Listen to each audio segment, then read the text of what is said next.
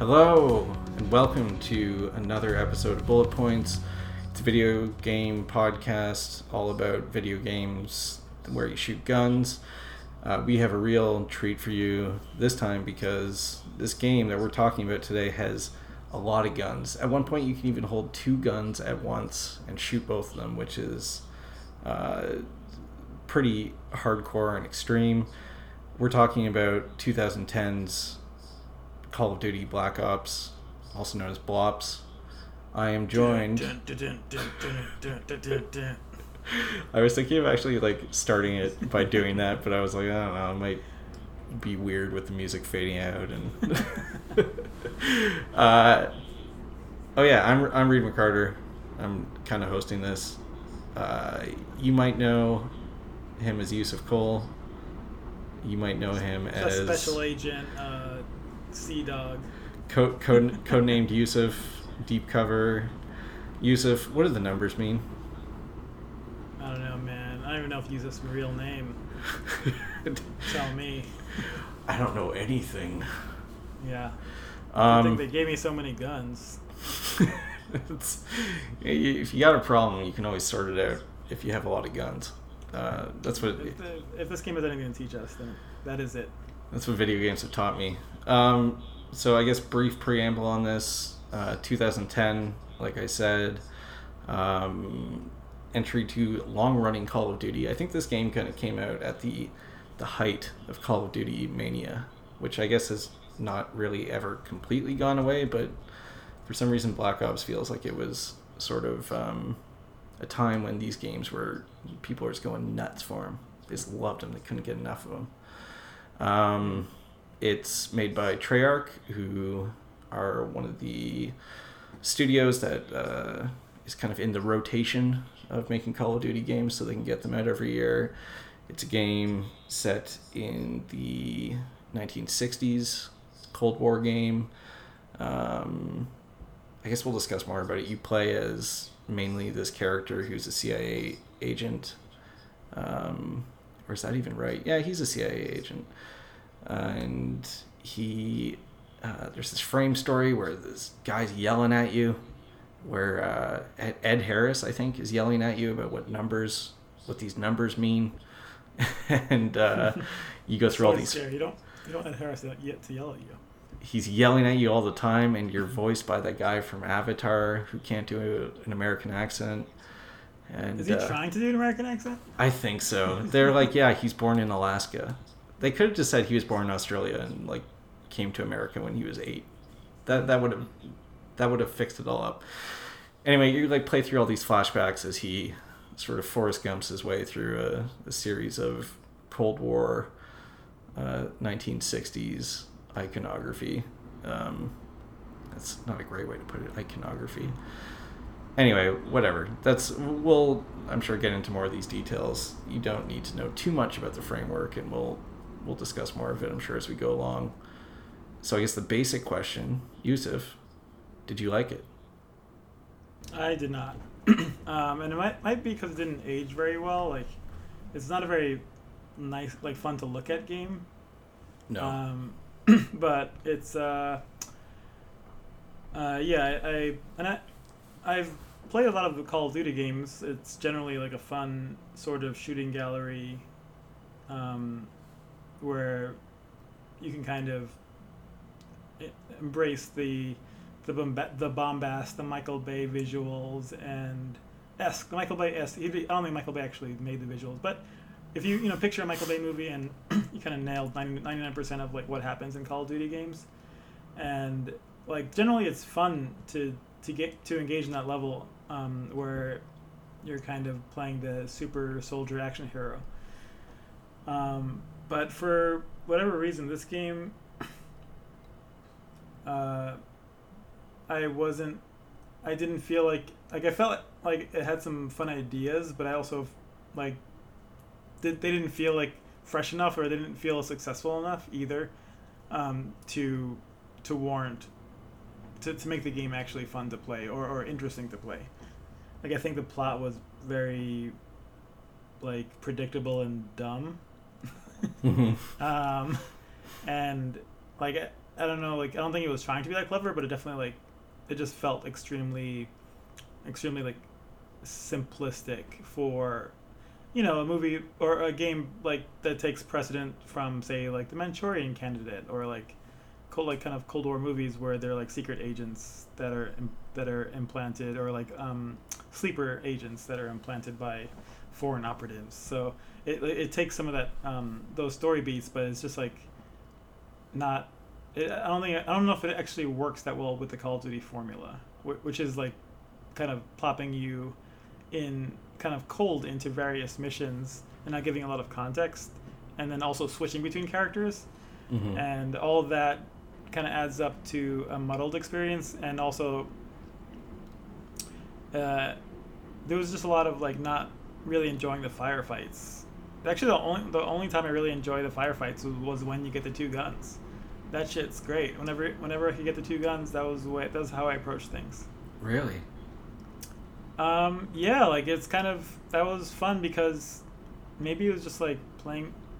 Or were you playing with a gamepad or a mouse and keyboard? I was playing with I pulled my PS3 out. Oh hell is yeah.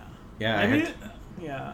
I wonder if it was the PC version, but like I was playing the PC and like the aiming just was like kind of felt weird, and like it just felt like even on normal mode it was just like a bit of there was a lot of like areas where it would become a slog, and where like I would have to kind of peek out, try and get some pot shots off, and like you don't I probably should have just set it to easy, but I played through the whole thing in normal, and there were just parts where it just wasn't where I was just kind of like trading shots and inching my way forward and not feeling not reaching the level of like excitement that I think the game works best on, where there's more of a carefree run and gun attitude.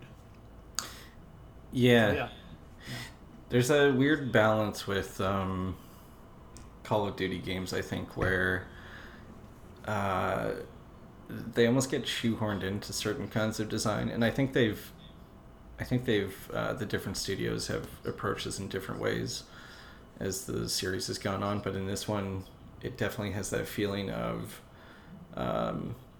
it's like the Nathan Drake Uncharted problem of here's something really exciting that's happening, you mess it up and then you play it all again because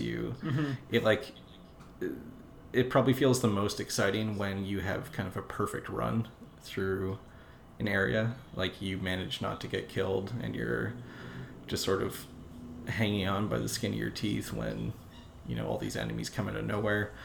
But there is a lot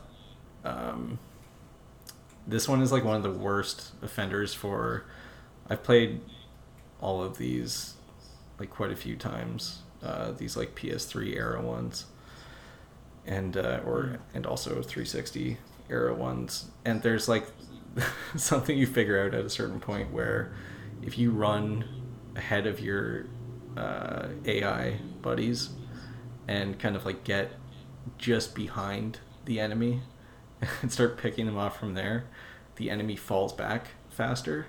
So it's like this weird thing where I've sort of muscle memory approached all these games by you kind of like take out the first people who are shooting at you and then run and then like go prone and just hope that your health recovers and then start picking them off, and then it's but it's not like it's a really goofy way to play it, so it kind of like messes with the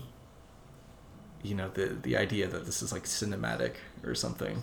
I mean, there's definitely like I noticed some of that, which isn't there in the ones I remember the most are the Modern Warfare game, like the first and second Modern Warfare, because I played those the most, especially the campaigns. And there's definitely more in Black Ops in terms of like kind of possibility space than there is in the Modern Warfare games. The levels generally have multiple points of entry. There are like corridors. There's the main corridor, then there's some side corridors, and you can definitely flank a lot of the encounters. Yeah. So and also the prone. Yeah, the prone like really works. Like when you go prone, you can kind of avoid getting shot. And I kind of like it kind of it was like a lesson I learned late because they also don't tell you about it at all. I don't think there's any encounter where it's like go prone. I mean, there may be one or two when they're right. like go prone, but like it's not like in other games where it really tutorializes going prone. Like it reminds me of, like the Rainbow Six games where it's like really tactical and like there's like the crouch, there's the prone, and like those are all have their approaches. This game like has it in there, but really doesn't really design the game around it explicitly. Yeah. This one I think feels. Also, when you talk about like it has more kind of openness to it, this one feels more chaotic to me. Mm-hmm. The firefights feel more, and not necessarily in a good way. A lot of the times it feels like when you get through something that if you die on something twice and you're like, how do I get past this? Kind of, you can do the exact same thing and kind of just make it through, Mm-hmm. Which. Yeah, I'm not so sure about some of that stuff. I think Call of Duty games in general just usually feel pretty good just to move around, though. Mm-hmm. Just the guns all, I don't know, it's like the psychotic thing to say, of course, but like the guns feel really good to shoot. The enemies kind of go down in a number of hits that's not ridiculous, and on normal you aren't dying super quickly all the time. In single player at least in multiplayer I last like half a second. But yeah, I think so. The one thing though, I'll say I like this game though. Mm-hmm. And I think the first time I played it I didn't like it very much. I thought it was kind of overridden, and the corniness of it was too corny for me. And now I kind of almost like how obnoxiously stupid a lot of the presentation of this game is. But the thing that's like struck me more over time is I like replayed a lot of these games and like wrote about different ones and so forth, is like the Treyarch games I think are nasty in a way that I appreciate that the Infinity Ward games, Call of Duty games, aren't always. I mean, they're I guess the best way to explain this is like the Infinity Ward games they're not graphic all the time, or they don't linger on horrible stuff all the time. I think they have more and more as time has gone on, but the Treyarch ones are kind of notable for an almost like perverse interest in the way that humans can be killed, and I think that's horrifying, and I think that's sort of appropriate for what these games are. Like there's stuff in this game where there's like a real just like meanness to it, where there's a part where they're interrogating this guy for information, and it's like one part of this game that always sticks out. It's that part in Kowloon where they break glass and put it in his mouth and start punching him in the face to get information. Sure. And it's just like, I think the first time I saw that, I was just like, Jesus Christ. Like, and the first thought is just like, this is just terrible. But then as I play this game, the Black Ops games, and think about them, like I think there is a certain level of intent to how horrible all these characters are. I don't think these games like their characters. And the corniness kind of like adds to that. I shouldn't say maybe if it's intentional or not. To me, it reads as like kind of self-aware, but God only knows, and I don't know if that even matters. But I'm kind of curious what you thought about this game, because I don't know if it even stuck out to you, but for me in this one, there's stuff in it that's just like nasty. I think is the best way to put it. Yeah, no, I definitely picked that up, and yeah, I don't know if I would give it the credit that they are critiquing the characters, like, because I feel like generally it adopts the I mean, it kind of adopts the anti-hero mold where you're the guys you're playing are not necessarily like clean slate heroes, or but they're still required to get the job done, right? It's like it's like war sucks, but all this stuff is necessary. Don't worry, don't ask too many questions about it. And obviously, Black Ops goes a long way to try and I think make you. I mean, I think what it does it's trying to grapple with the side of war that's not as like obvious or clean, where obviously Call of Duty got its start in World War II, where it was like just waves of two sides going at each other, and you kind of knew there wasn't that much, at least in the main battles, like subterfuge. And then Black Ops, I think, it's really like getting into that Tom Clancy world where there's like, it's limited warfare, which was the thing that started to develop where, after nuclear weapons were invented, you can't really have that many normal wars like we did. So what does it look like now? And like, what does it look like when it's just about finding like the best, most deadly technology, and when state powers like have to use these I think like I would say independent actors to accomplish their aims, and there's a lot in this game about that sense of independence, and also that special unit bravado of the kind of the cowboy nature where you're like you're the only one that could do this, son. Or when Robert McNamara is like, you're the only one that could do this. Yeah. It's so funny. He has the camera. We have to talk about some of that stuff. Yeah, it's great. Did you play the Modern Warfare reboot, whatever, from last year, the 2019 one? I don't think so. Which one is that? It's the one. Was it just called Modern Warfare? Yeah.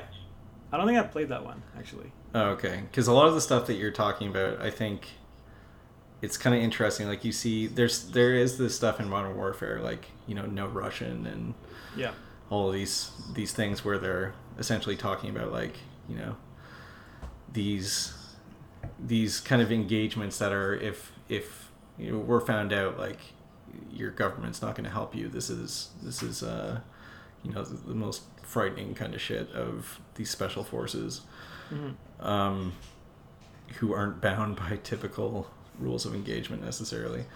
But like what you're talking about too is this idea that, and this was something I wanted to talk about too, is like Call of Duty, I think it's called conservative a lot, and I think it's more kind of like neoliberal, maybe. The idea that in these games it's like, we don't like these people, but they have to do what they're doing.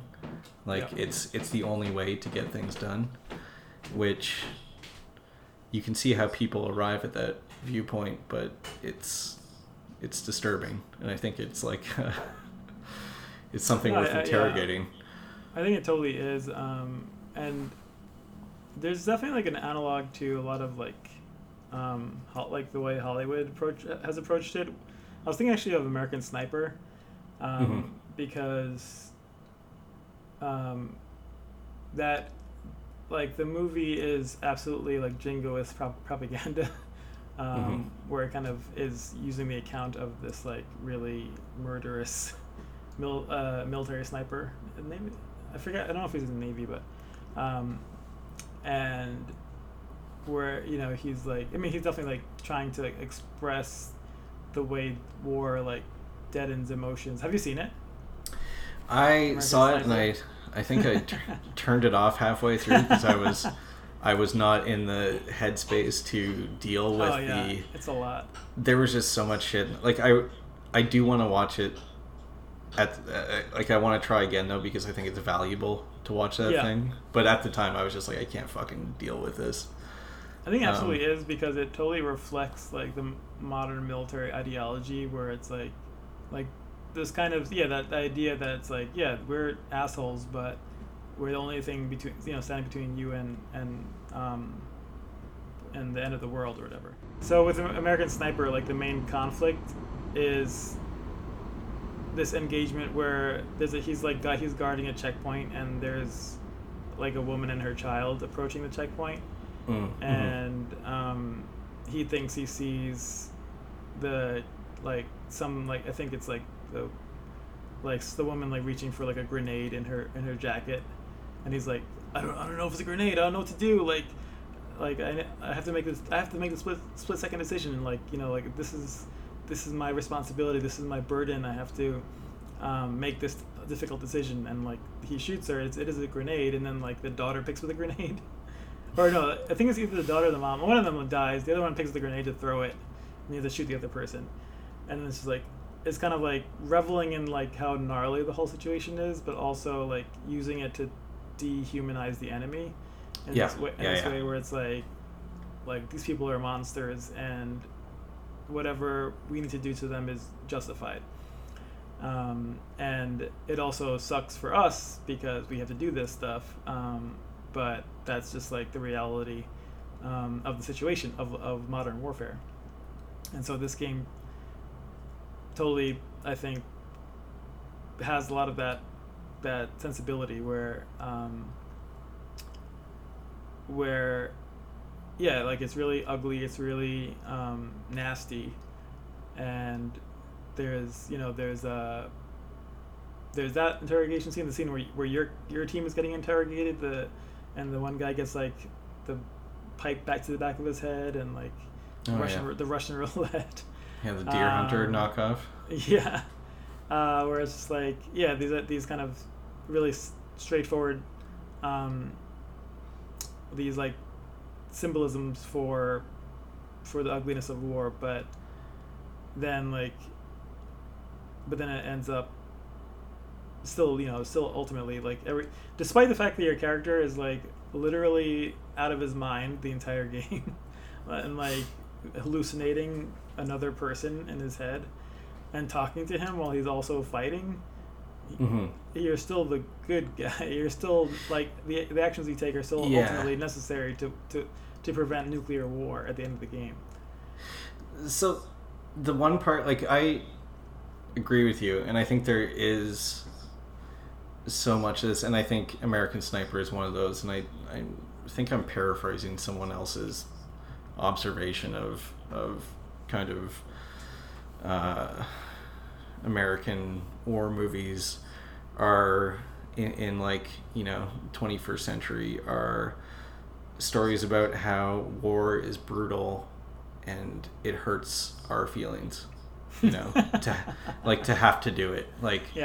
It's like these stories of, look at what you made me do and how bad I feel about it. Like and last year's Modern Warfare is very much a game that ends up essentially, and I think it's a lot more insidious, that game, because it does some historical revisionism that is just pure propaganda, which I think was like a step beyond, I think, what Call of Duty has done before in terms of the malignancy of a lot of this stuff, because I think you can argue points about what these games are trying to say that aren't always, anyway, whatever, it's a whole other conversation. But that was a game very much about, like, you have your veteran special forces and you have like a kind of new recruit, and he's shocked by a terrorist attack in London, and he's so pissed off about it, and he sort of joins up and blah blah blah, and one of the things that sticks out at the end is there's a conversation, and they're essentially talking, the rookie who's now experienced and the more experienced Captain Price guy, the mustache guy, he's still are talking around? Yeah, but he's like got a different face now in the reboot. Oh, cool. He's young again. He Benjamin buttoned a little bit. Oh shit.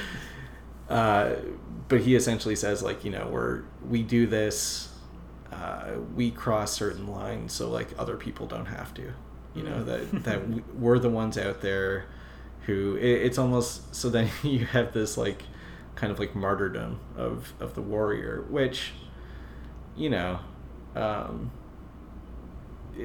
there is a grain of truth to some aspects of that, right? Like people do fight in wars and but not every war is created equal, you know, not every conflict is the same thing. And I think these games kind of suggest that, you know, you're special, it's like really, you know, respect the troops type stuff. Like these guys, you don't know what they've seen, you don't know what they've done, so you could sleep comfortably in bed at night. And you can use that rationale to justify all sorts of horrible shit. Definitely. Anyway, it's like a long way around though. But like the one thing I was going to say about, I think all that's true and I think it applies to this game. But the one thing about this game that is interesting to me is that it doesn't seem to think any of the governments involved are good. It condemns pretty clearly. It starts off being pretty direct, like Red Scare type stuff. The depiction of Castro in this is fucking absurd. He has this like accent that is not what Castro sounded like, and he like, you know, takes a woman in a nightgown. I guess this is his body double at the beginning, but still it's supposed to be Castro when you see it. He takes a woman in a nightgown who's like he's been having sex with, I guess, and like holds her as a body shield, and then she's like so fanatical, like they say like, oh, they're fanatics for Castro, like he used her as a body shield and he got shot and then she still tries to kill you. They go crazy bitch. Oh yeah, which is a great way to start the game. yeah really. That whole first part is, anyway, it's got Ice Cube in it though, it's fun. But it starts off kind of being like, oh yeah, this is full on, like, look at these crazed ideologues in the communist countries that are fighting in the Cold War. But then over time, it's like it leans into against the Americans pretty strongly. I think the stuff when you meet like McNamara, he's like a cartoon figure. He's still handled with kid gloves, but at the same time, I don't know how much you can. You could get more out of like showing what McNamara was like. Anyway, I'm like drifting, but I think there is like the one point that really clarifies it is this flashback where you're playing as that Gary Oldman character, Reznov. Oh, the Russian guy. Yeah. Yeah. And it's showing him, and he's like post World War II, like in the fall of 1945, he's like taking part in this mop-up mission against like this Nazi holdout. And then you find that they're there to recover some secret nerve gas technology the Nazis have been working on. They go to get it. They realize they've been betrayed by their own government to get it. So once again, it's like, oh, the Soviets are horrible. But then also a bunch of British like SAS soldiers come in, and they're like, the Western powers are circling like vultures, like they want this shit too. And it's this moment where it's just like, no, this like is trying to say that everyone's horrible. It's talking about like, you know, the very real, like that, I think it was Operation Paperclip or whatever, where the Americans were grabbing up Nazi scientists to come and work and start NASA and everything, and you know the Russians were doing the same thing. But it's just this idea that like none of these, there's no morality going on here. This is just pure like power grab, imperialist warfare, you know. And that was something I was thinking about. Yeah, no, I totally agree. Like it places the major governments in these positions of untrustworthiness, because they're the ones generating these spy groups that like they are responsible for your existence, because this is the beginning of the Cold War, and the Cold War was about not being upfront and honest. And nothing's more upfront and honest than shooting somebody in the face. So then it I think that's, but what happens is like it essentially reframes like, since you are the main player and you are the hero, it then like it kind of frames you in this position of being like the only honest broker left, despite I mean, at least like Reznov more like than your character Alex Mason, because he's like basically been brainwashed and to various degrees, and you're meant to like not really trust what your character. It's kind of an untrustworthy narrator, unreliable narrator situation. So like he's like a little bit compromised, but like Reznov, you're like, okay, you know, like this like flashback when he goes to Russia is like that's like a good setup for like his motivation. But then like but again, I think this still feeds into this idea of like that adulates the Black Ops or the like secret special forces mentality, where like you're the only one who can get things done, right?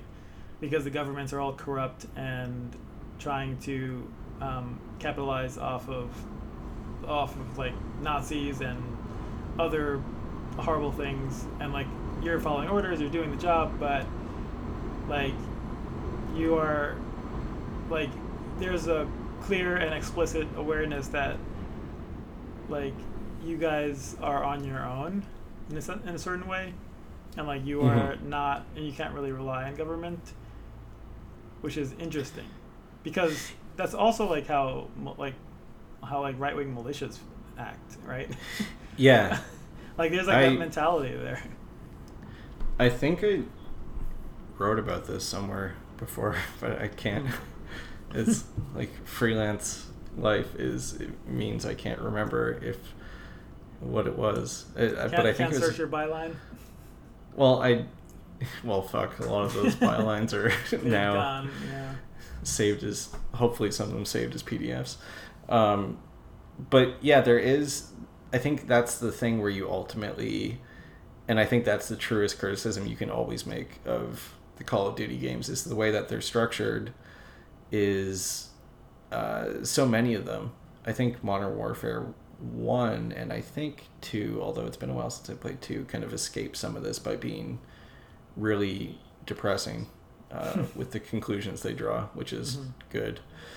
But a lot of these games end up, essentially glorifying that like your government will let you down, and this sort of like libertarian idea of like the individual is inherently moral, and if he can escape, the good, or a good moral individual can stand up against corrupt systems that are messing with him. Like, that's like Mason's, is it Mason? Yeah. That's his big breakthrough in this game, right? Before the very last mission, is he is sort of slapped around enough to realize that he's been brainwashed, and he kind of comes to, and he's always kind of been trying to do what's right, but he was being manipulated, like this Manchurian Candidate thing. But he does kind of break through, and that's like the big moment of revelation. And that's, a lot of these games, that's what happens. They kind of get disillusioned with their governments and then end up taking matters into their own hands to do the right thing. Like I wrote down like Reznov.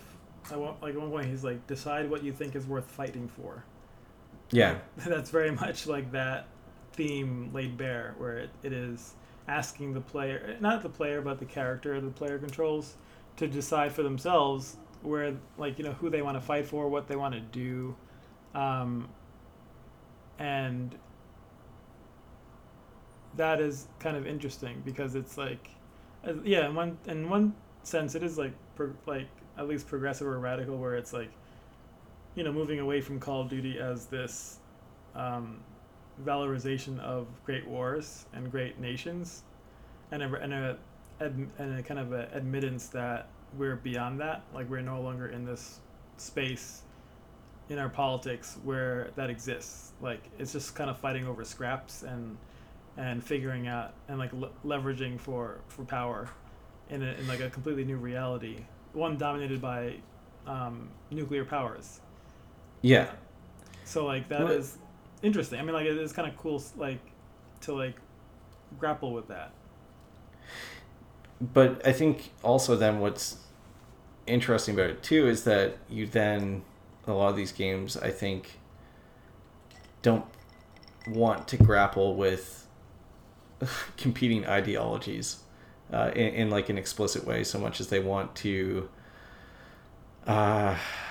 it's like they always sort of take a little bit for granted that I'm really No, you're right. getting lost a little bit. It's kind of like anti-ideology, like which is like true for a lot of like conservative like positions where it's like I don't care about politics. I just want to protect what's mine.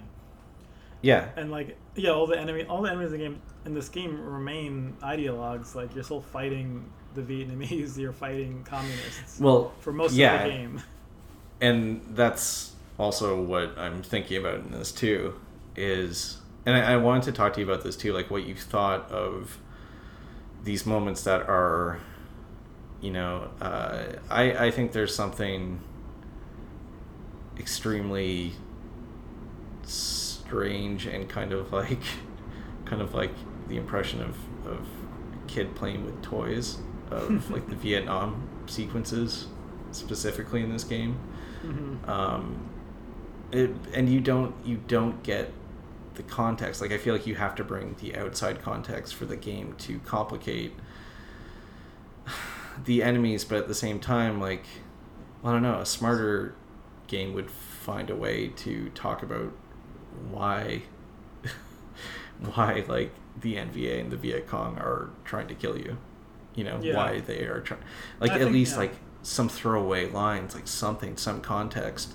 But I think you could play this and having none, you would just say like, look at them, they're just monsters, know? They're just like mindless hordes.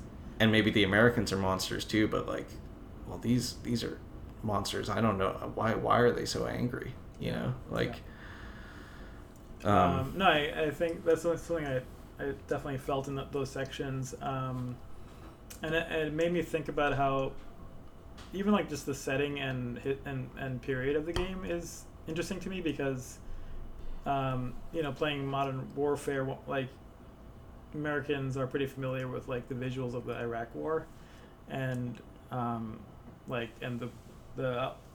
all the recent invasions in like Afghanistan, and so like that's a visual like younger people playing these games are familiar with, but they're not familiar with even Cuba, Bay of Pigs, Vietnam, like even like I mean Kennedy is famous, but like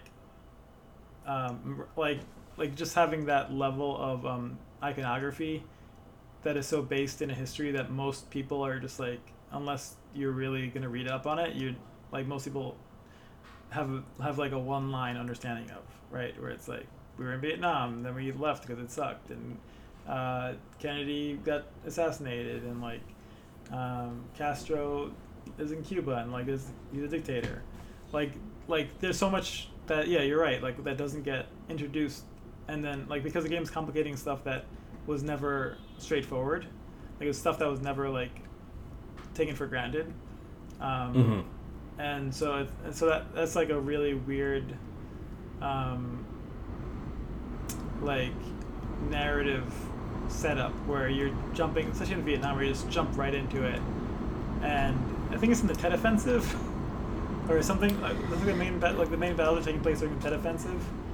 At least one of them is.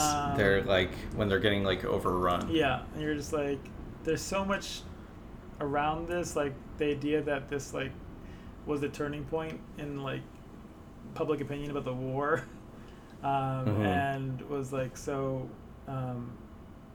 Like people were just like, oh, these people are actually serious about defending their country. What the fuck? We need to leave. And none of that comes through, obviously, because it you just have like hordes of like Asian people shouting and like to players gibberish. And leaping leaping endlessly at the player. That part really sucked because I didn't realize you had to like kick barrels over. Oh yeah. And I was like, it was like just like put a highlight on the barrel or something. So I really know I have to kick the barrel over because I died so many times trying to figure out how to push the push forward. But you're just like in these trenches with like endless like kind of Vietnamese running towards you and just like mowing hundreds down. And it's not even like it's not even what you're there for. It's not even important. Like, well, it's that's like the weird thing, and the thing that's always like, I think I appreciate this game on a general level, and the thing that's always struck me though is like I always imagine this game as having a lot more variation in like the time periods that it shows, but it really, in terms of the historical like or real battles and so forth that it's showing, it's really just it's some Vietnam stuff and some stuff in Laos that's like turned into that's like kind of made with like an Apocalypse Now filter on it. But getting yeah, like like a helicopter, shoot up a bunch of villages, and listen to some Stones, and some Creedence. Oh god, the music was just like so on the nose. It's although in terms of campiness and so forth, there's something to be said about, and intentional or not, but when you are on that was it a swift boat or something, and you're listening to Sympathy for the Devil when you're just fucking mowing down people, and you're like, the Americans, and there's something grotesque about that feels kind of like, to me, I always read that part as like very pointed. It's so fucking corny, and it's such like it's one of those like Call of Duty like overwhelming force kind of moments where there's something kind of chilling where they're like, look at this, how superior the firepower is on one side here, and these people they have no chance, and you got your Sympathy for the Devil playing, and there's something about that works for me. But what I was going to say though is like when I look back on this though, I always think like it's not entirely, it doesn't have so much Vietnam War stuff in it, but it does. And then I like think about this game and I'm like, this should have been a Vietnam War game. Like it should have said, this is what we're talking about, and approached it with the same level of kind of like, we're going to give this more context in the way that they do when they're redoing the Western or the European theater in Western Europe in World War II games. Like go into it, like explain like what's going on here, what is the Tet Offensive, like show like the fall of Saigon and stuff, like show some of these things happening, like give the player some kind of context, because in a weird way, like as dumb as a lot of stuff in this game is, it kind of expects you to know the context, like the historical context of what's happening. Crazy, because no one who plays this game is like such a small percentage of people who play this game would know. They just like like I said, if it was like Iraq, it'd be like one thing, but it's like a historical period that you really aren't going to be aware of off the bat. Like part of me wondered if Americans just got a better education on Vietnam War. No, but I never like. Yeah. I feel like I've never heard that like it's taught particularly well in high school or anything. No, it's not. Like, I mean, I think I did a paper on it in high school, but also like I had to do my own research. Like it wasn't like like, and it was like a pretty good school. Like it's like there's coverage obviously. Like it's mentioned, like it's mentioned, but it's also not. It's like very much one of those things that most people want to forget, and that's true for a lot of those wars. I mean, like I don't think anybody ever got an education in the Korean War, for example, which is like really fucked up considering that like it has effects today. Like it absolutely like is extremely relevant to the North Korea like issues, and then like you have like constant news reporting on North Korea without anybody understanding the fact that we like bomb North Korea into rubble and like drop more bombs in like than we had in World War II, and it's all it's all this stuff where you're just yeah, like a lot of that stuff you're just left to figure it out on your own as you grow up. Yeah. Or just be like, why do they hate us? Or you play a Call of Duty and you're like, don't give a fuck. What's next? Where's Reznov, bro? Just gonna shoot a bunch of Vietnamese my way to like getting to this checkpoint. Yeah, I know. There's something kind of like belittling in a sense about also showing this kind of stuff, and it's weird because you're fighting these battles like alongside Marines and so forth in it, but your mission is in I think in any of those is never to like assist the Americans. Yeah. I think like once or twice you get. Do you even in those sections get an escort ever from like the soldiers? Is that ever the point? Like help them so they can help you? I think so. I mean, there are parts where you have to clear an area out to like move forward or to escape or to get like airlifted, right? Like there's one where you're like in a city and like you have to like use the chopper to like shoot up buildings and like, and that feels like you're part of like the main, army, because you're kind of like there's soldiers everywhere and like you have to like defend yourself and defend the soldiers. But like like you said, like they're totally ancillary to your mission. And it's because your mission in those is always like you want to find the Soviets, right? Or you're trying to find the defector at one point who and then you're chasing down Nova 6. They love The Rock, huh? Nova 6 is... I haven't seen The Rock since I was like 12, but... Is that what it's called in The Rock?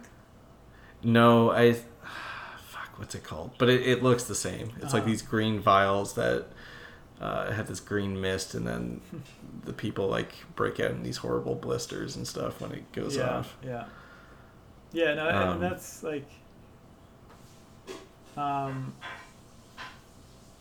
Yeah, I was thinking about, I don't know, like, I was thinking about how it was also, like, fucked up when you also realize the fact that, like, we dropped chemical weapons on Vietnam. Like we had Agent Orange and, like, other, like, and, like, napalm and like, deforestants to just, like, weaken the Viet Cong, and, like, those were chemical weapons. So, like, our government was doing that, and, like, we were kind of, like, you're in the middle of a war where you're supposed to apparently acquire this one so it doesn't affect the U.S., but like just that cognitive dissonance is only there if you read deeper into it. And then you have this, and that's always been the danger of the Call of Duty games, is like they shore up like ideologies that don't allow for any nuance, and like that don't and that can sometimes be read as like critical of these engagements, but ultimately like reify them, because it is just about like doing the thing and getting through the battles and having fun doing so. And then if you don't do any like further research into like why we're in Vietnam, like no one is going to like care or notice or think about it, because it is like the game treats it as a backdrop. Yeah, and I'm interested to replay Blops 2. Blops 2. Blops 2. Because it goes even... It has even more of this and is even more... No, it's not even more cursory. It's briefer. It shows different stuff. Like the invasion of Panama is in it. And I think about this stuff when I like kind of have like almost not a knee-jerk reaction, but they've shown, this is too off topic, we can get back, but they've shown a trailer for I think it's the Blops version of what they did with Modern Warfare, where it's called but this one's a sequel to this or something. It's called Call of Duty Cold War Black Ops Cold War. I think it's Black Ops Cold War. Kind of redundant. But they showed this trailer where your character is like being assigned covert missions by Reagan. And the initial response obviously is like, look at this.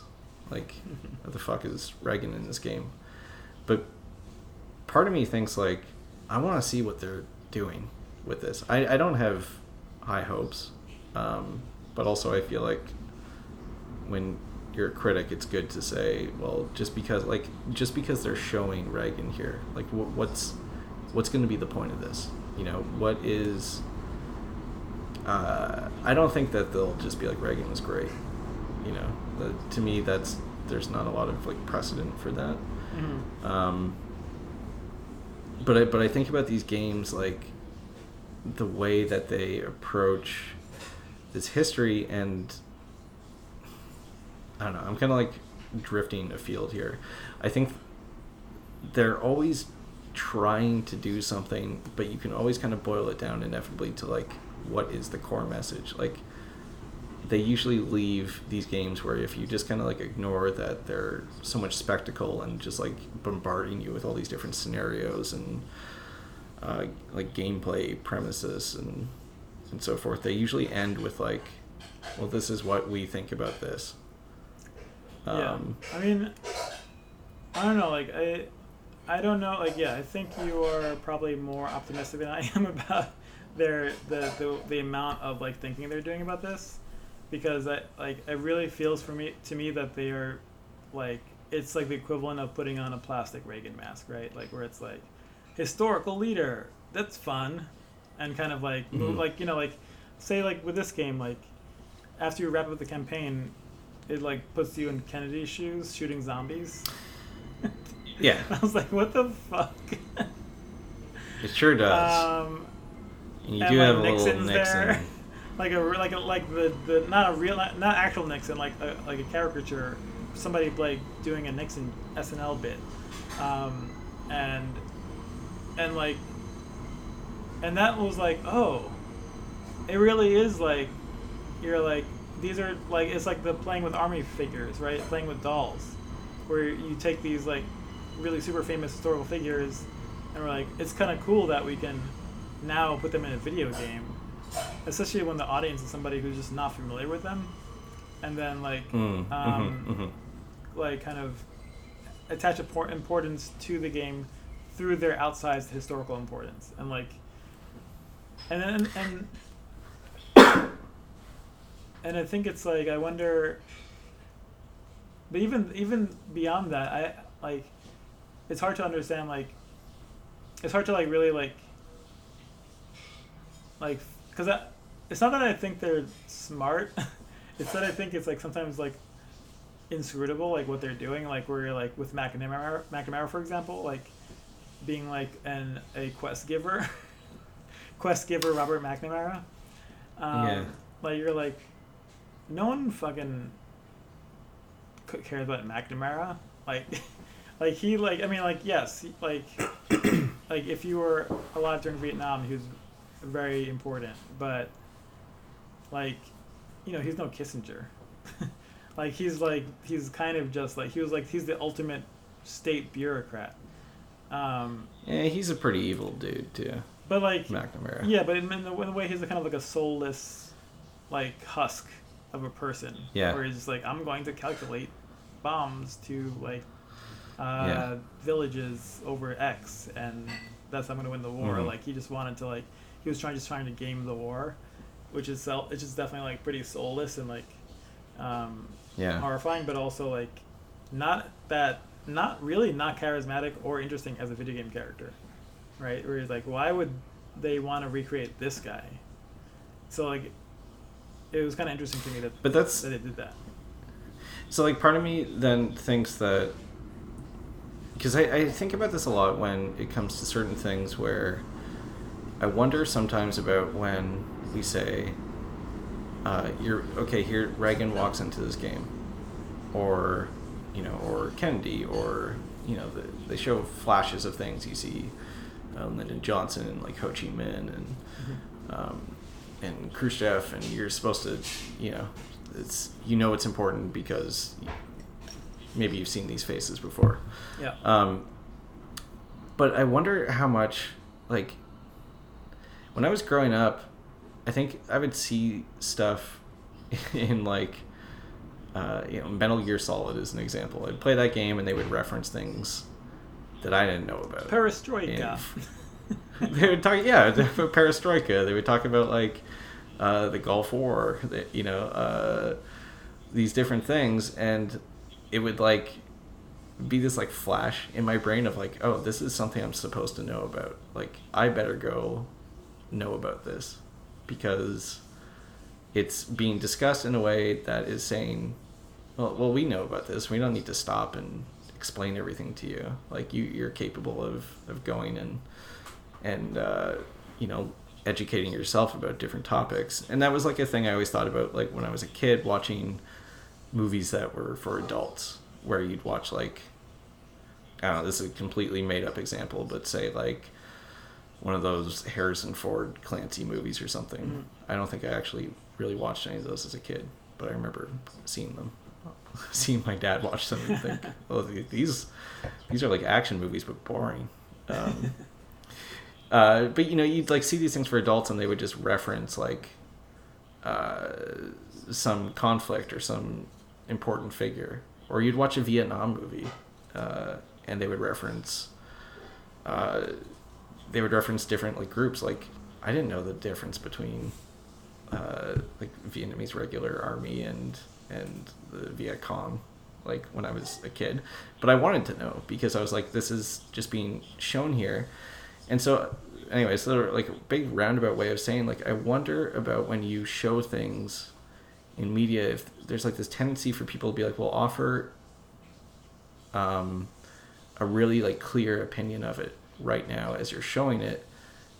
Whereas I think it's fine to like have McNamara show up and maybe you can imply the subtext of like the dehumanization in this game of like this brainwashed character, like trying to break out of the mold. You think of that what you will over time, but like maybe there's something to the fact that you have this soulless McNamara and his reputation. Mm-hmm. Maybe you've seen The Fog of War or something, or read books about Vietnam, and like maybe it's okay to just show these figures and say, if you don't know kind of like why we're plopping them down here, it's like less to be like, hey, look, there they are, here's someone you should know, and more to say, well, this is just a figure from the time that would be in this scenario. And do you know what I mean? No, I think that's actually a really good way, like comparing it to Metal Gear is really apt,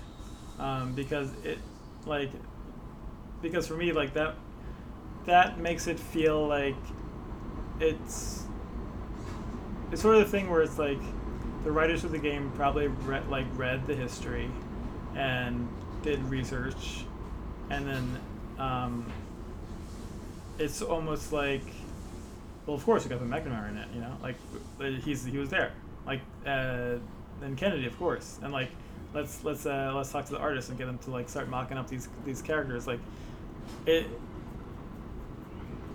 a little bit, I think, I don't know if it's like, because I think when Kojima does it, it's like there's a little bit of like showing off your library. Yeah. And I think there's definitely some of that here where it's like, these games are elevated because we're shooting real historical figures in the face versus nameless people. And 100%. Yeah, and I think that's definitely, and I think that's for sure the impetus behind Reagan. And I would be very skeptical of the idea that there's going to be much more than that. Like where it's like, oh, we're going to question like Reagan, he's not that good, guys. Like we're going to subvert this. Like no, he's probably just going to be a quest giver. And then like same with McNamara, he's going to enter the scene, give you a quest. Maybe there'll be some inside joke about his presidency, and then he'll walk off. Like I think that's, he'll eat a jelly bean. He'll stutter. He'll like kind of forget what he was talking about, and shake some jowls, and then that's Nixon. But you get the idea. But yeah, I think that like that's like the that is like their role. Like they're kind of like footnotes for Yeah. for like the game's like legitimacy. Yeah. Yeah.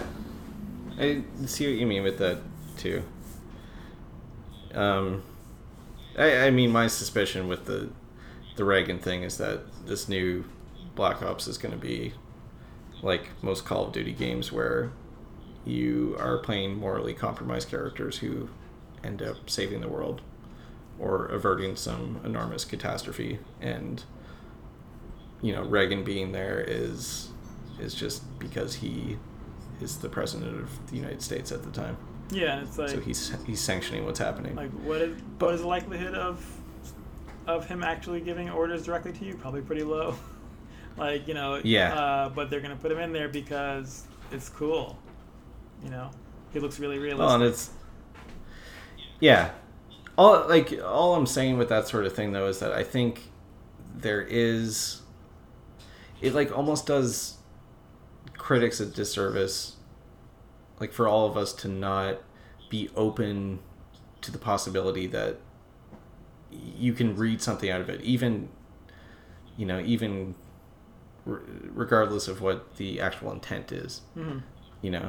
Like True. that having these characters there might be saying, like having Reagan there sending you off to like fucking who knows, maybe there's a mission where, and I wouldn't put it past this game, this upcoming one, and to have no proper context for it, but maybe you're going and dropping off some arms for some right-wing paramilitaries in South America. Yeah.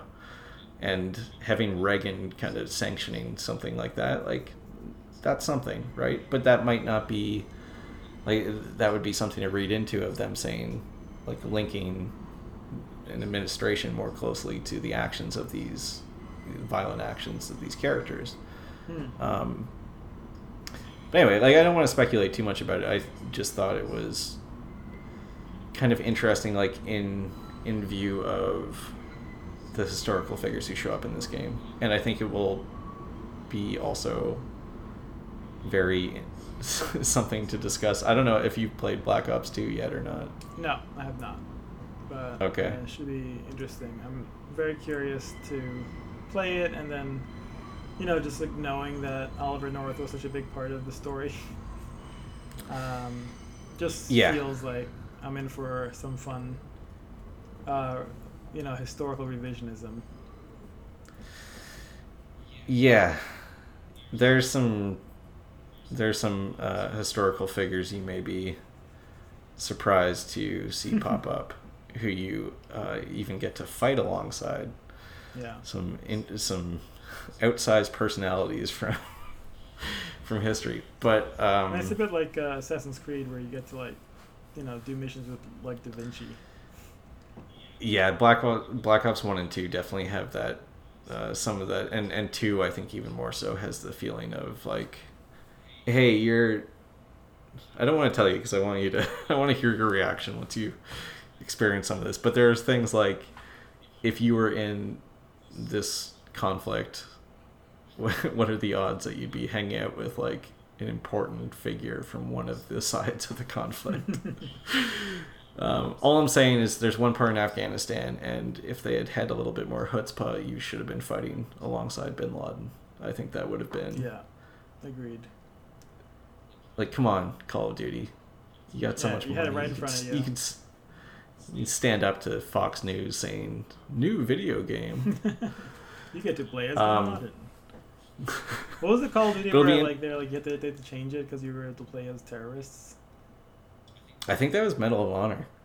Oh, wow. Because I think it was like... I think you could play as... I think it might have been the Taliban. Oh, yeah, it might have been Taliban. I think that sounds familiar. Because I think that one... I didn't finish playing the second Medal of Honor because there was some part where it bugged out. But the first one I think was set like actually during like a specific period in the Afghanistan war. It is just so weird that we make these games where we like it's reenact these wars through like a action movie framing. But there is, I felt like this weird chill and like a really like morbid curiosity when there was footage shown at the time we were recording this pretty recently of this VR Medal of Honor game, actually. That's like World War II VR. Yeah. Experience Omaha Beach in your VR headset. Like, experience like aerial combat. World War, and there is something I'll never be able to square entirely. I think like it's always worth talking about with No, I mean, you can talk about. I agree. I think it's because it's like, yeah, this game has outsized influence, like these games do. Like, this is like a huge chunk of what video games are. It's Call of Duty, like in terms of like just like output and audience reach. So like, we could like basically we can imagine anything, and so but we are choosing to imagine being soldiers in a country where there is no draft anymore, and there is no and for most people don't really choose or have to fight in wars. Like, why is this game so compelling to people? Yeah. Basically, like, why do we like? Where's the hook? Yeah. And I think it's on so many different levels. And I think that's why I'm always interested in every new Call of Duty. They always feel like I feel like they deserve to be looked into and argued about a lot more than they often are when they're just sort of dismissed as jingoistic trash. I think that's a bit too simple for the kind of stuff that should maybe be pulled out of them and held up and looked at, and then there's so many arguments to be had about what that stuff is saying and also why it's being said. And like, you mentioned again too, Oliver North consulted on the second one, and it's, you get also into there's different layers to these games. There's the text themselves, and then there's also the that there's that great Simon Parkin, I think it was Simon Parkin piece from years ago where he I think it was for Eurogamer maybe, where he followed the link between firearms licensing costs and Call of Duty. Yeah. And so you can talk about these games, and you could have one of these games where I think it's like the most brilliant like scathing takedown of American military imperialism, and it could be just like a great work of art, and then at the same time you're going to have the multiplayer modes, you're going to have the military consultations, you're going to have the firearms licensing money.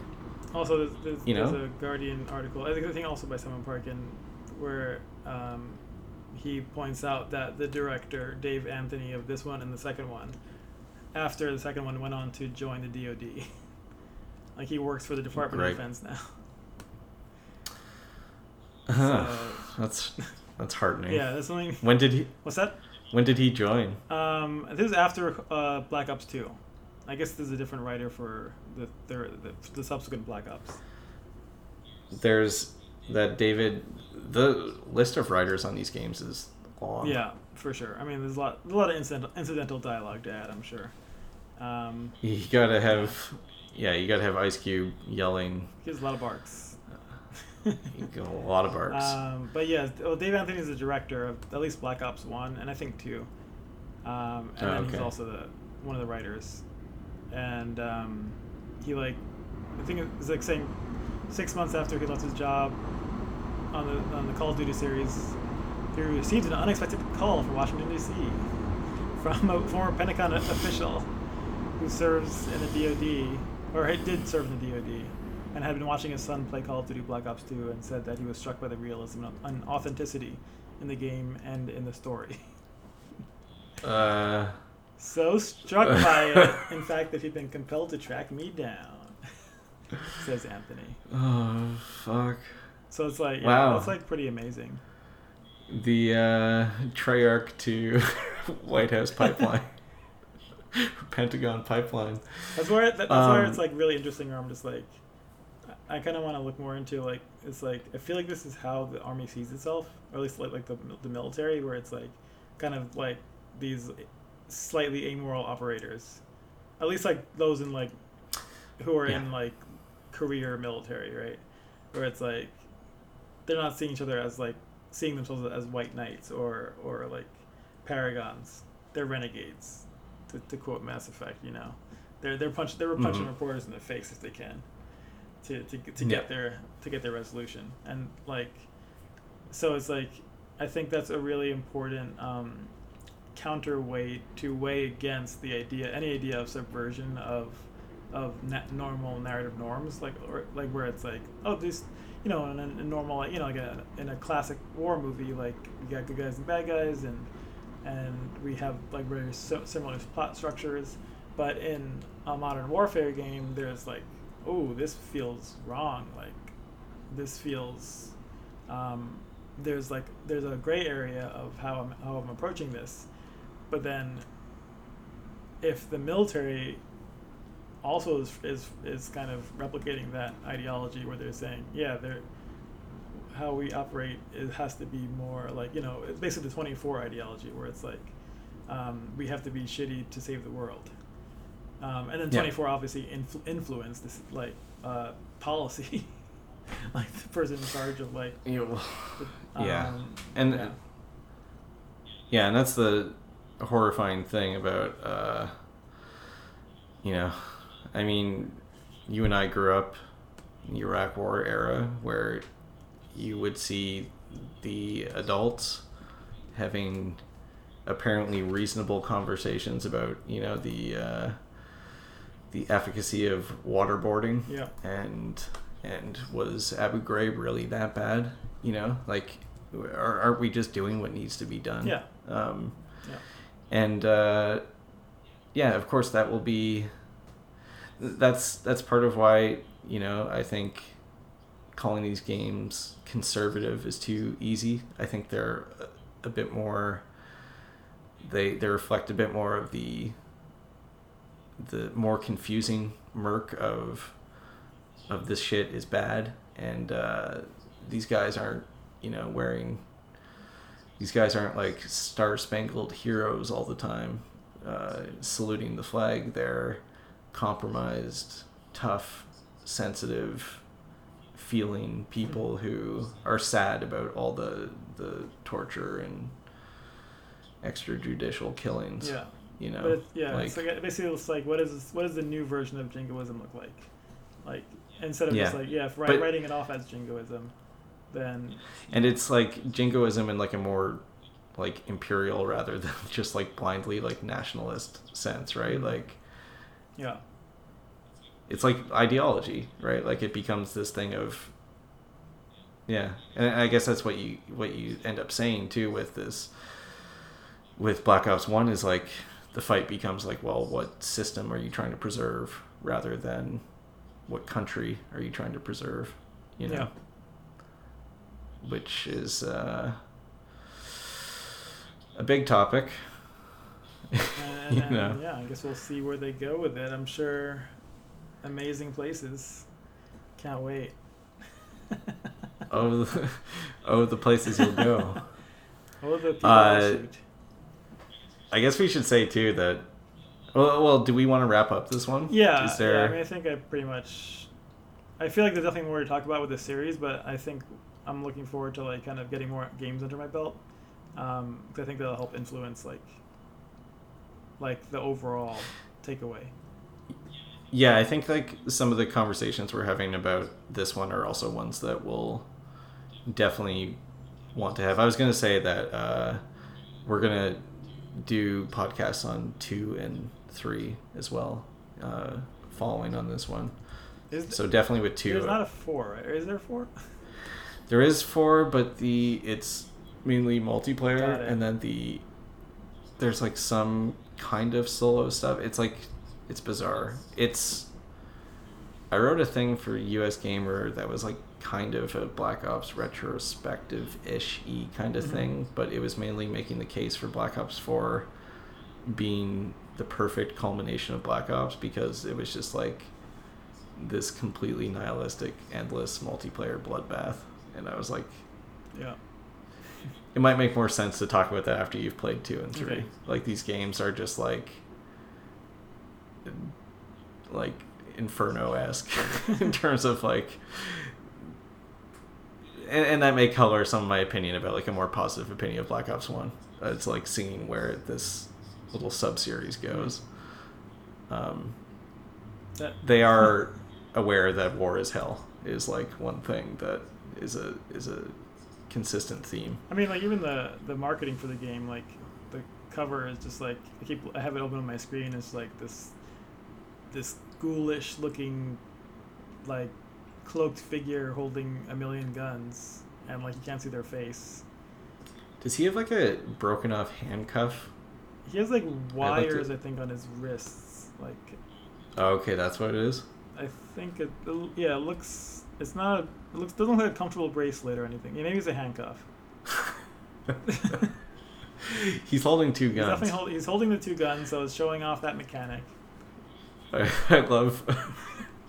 You can talk about whatever you want, but at the end of the day, you can fire 2 guns in this game. Damn straight, you sure can. I love that. Like, when you look back at like Halo 2, this game, this like cultural artifact, and the only thing I knew about it for a long time before I got a chance to play it was that this time you could fire 2 guns at once,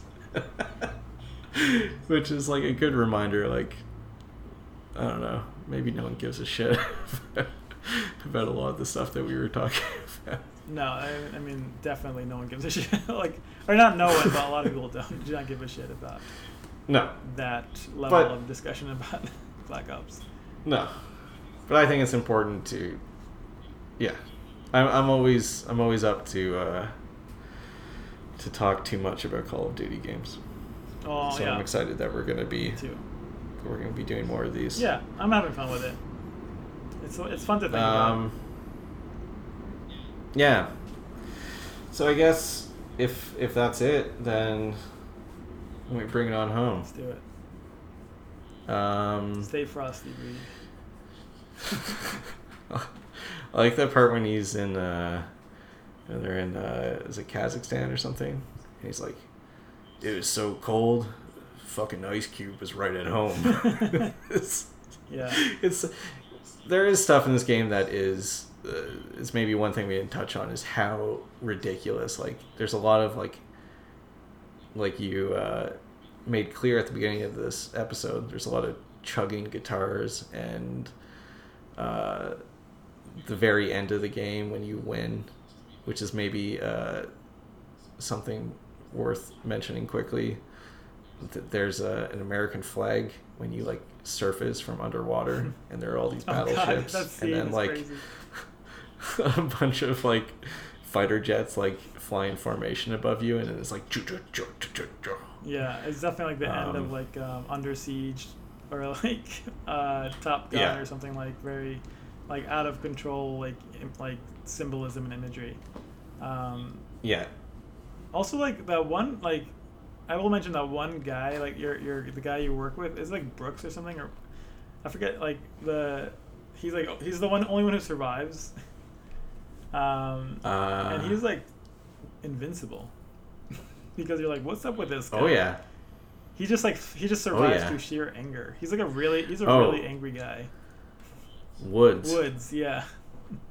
Yeah, he's that's like pretty much his whole character. Yeah, he's just like super angry. And then like the Hudson, the CIA guy, who's just like bald guy with sunglasses. Like, just the characters are just really like, they just didn't spend too much time figuring out what they would look like. He's the Ice Cube. And he puts on his sunglasses again toward the end, and then the guitars squeal.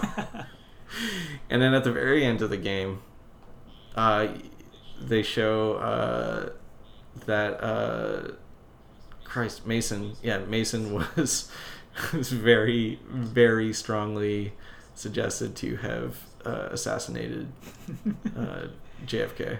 Yeah, that part was really funny because you find out when you're like murdering the main bad guy, Dragunov or Drago, I forget his name. It sounds like Dragovich. It sounds like every like Call of Duty villain. And you're like, I didn't kill the president, and he's like, didn't you?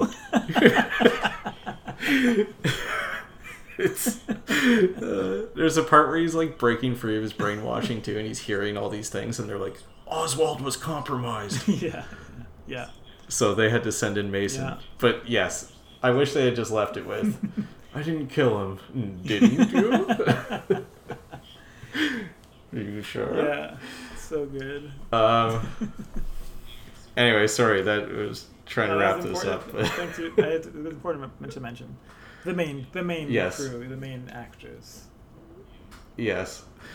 So yeah, this Bullet Points. Go read the website, Bullet Points Monthly. I think when this goes up, we'll just be about to start a themed edition for September that is about afterlives in games, which we kind of just we wanted to cover Spiritfarer and Necro Barista, and they're both games about death and the afterlife. So tune in for that cheery business. Yeah. It's gonna be great. That'll be September. What's that? It's gonna be great. I'm excited. Better be, or else it's just gonna be sad. So we'll be doing that. We just wrapped up a month on Ghost of Tsushima, which you should read. It was all freelancers for that month, which was fun to do, actually. And the month before that was The Last of Us 2, which was a bigger than usual month, so also lots of freelancers. We've had lots of freelancers lately, which is great and good, and we like doing that, and we can only do that because of the Patreon. So if you want to help us keep doing stuff and allow us to pay other people to write stuff, please consider supporting the Patreon. It's patreon.com/bulletpoints, and then kind of dovetails into other stuff that's on there, which is if you support the Patreon at $5 a month or more, Yusuf and I are also playing through Final Fantasy 13, which is a lot like Black Ops. Very, very similar, actually. Yeah. You can dual wield submachine guns. Can you actually? Does Saz? Does he has the dual two wields? guns. Yeah, I feel like we need to do like a mock-up cover of Saz in the Black Ops pose. With just brooding with like the fucking chocobo on his head. Damn. With the chocobo's like wearing night vision goggles. I need to do this now for the episode, for the series. It doesn't make any sense. Please do. But it's only funny to us. But it's only for real Bullet Points heads. The crossover. Real BP heads will get it. So if you support the Patreon $5 a month or more, there's that. We're working through that, and there's other stuff on there. I played through all of Kingdom Hearts with former editor Astrid and talked about all of those. So there's a bunch of that stuff, and then former editor Ed Smith and I also keep doing this Industry Minute, which is industry news but not serious.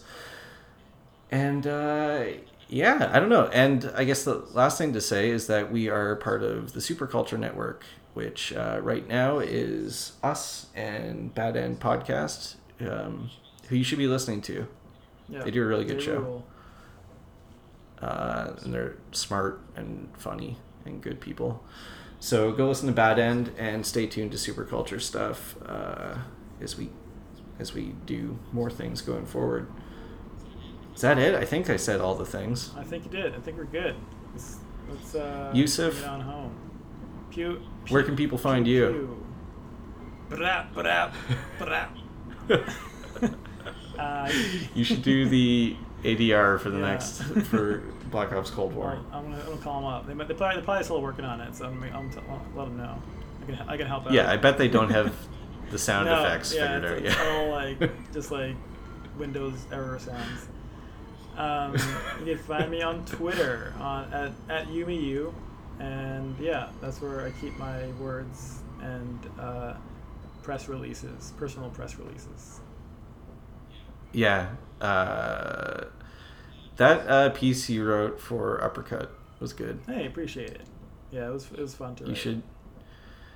People should go and read that. It's about like, well, you wrote it. What would be a good Yeah. top level summary? It was kind of sort of looking at where voice acting in video games is now, in a response to the animation world coming to terms with the fact that they have not been like super, basically they have not been like casting people of color for characters of color that assiduously, and are in many cases they're trying to rectify that, but we're not really hearing much from the game world. And so kind of talking about that, and also just what it means to really, I think, to foster and support authenticity in voice acting in games, and the things that go into that. So yeah. It's good. I recommend it. I think you should read it. And that's it. Yeah. Ending shows is hard. You can find me on Twitter at Reed McCarter. Bullet Points is on Twitter at BulletPointsVG. And BulletPointsMonthly.com. XOXO. See you later. We'll be back. We'll be back with Blops 2. All right. That's it.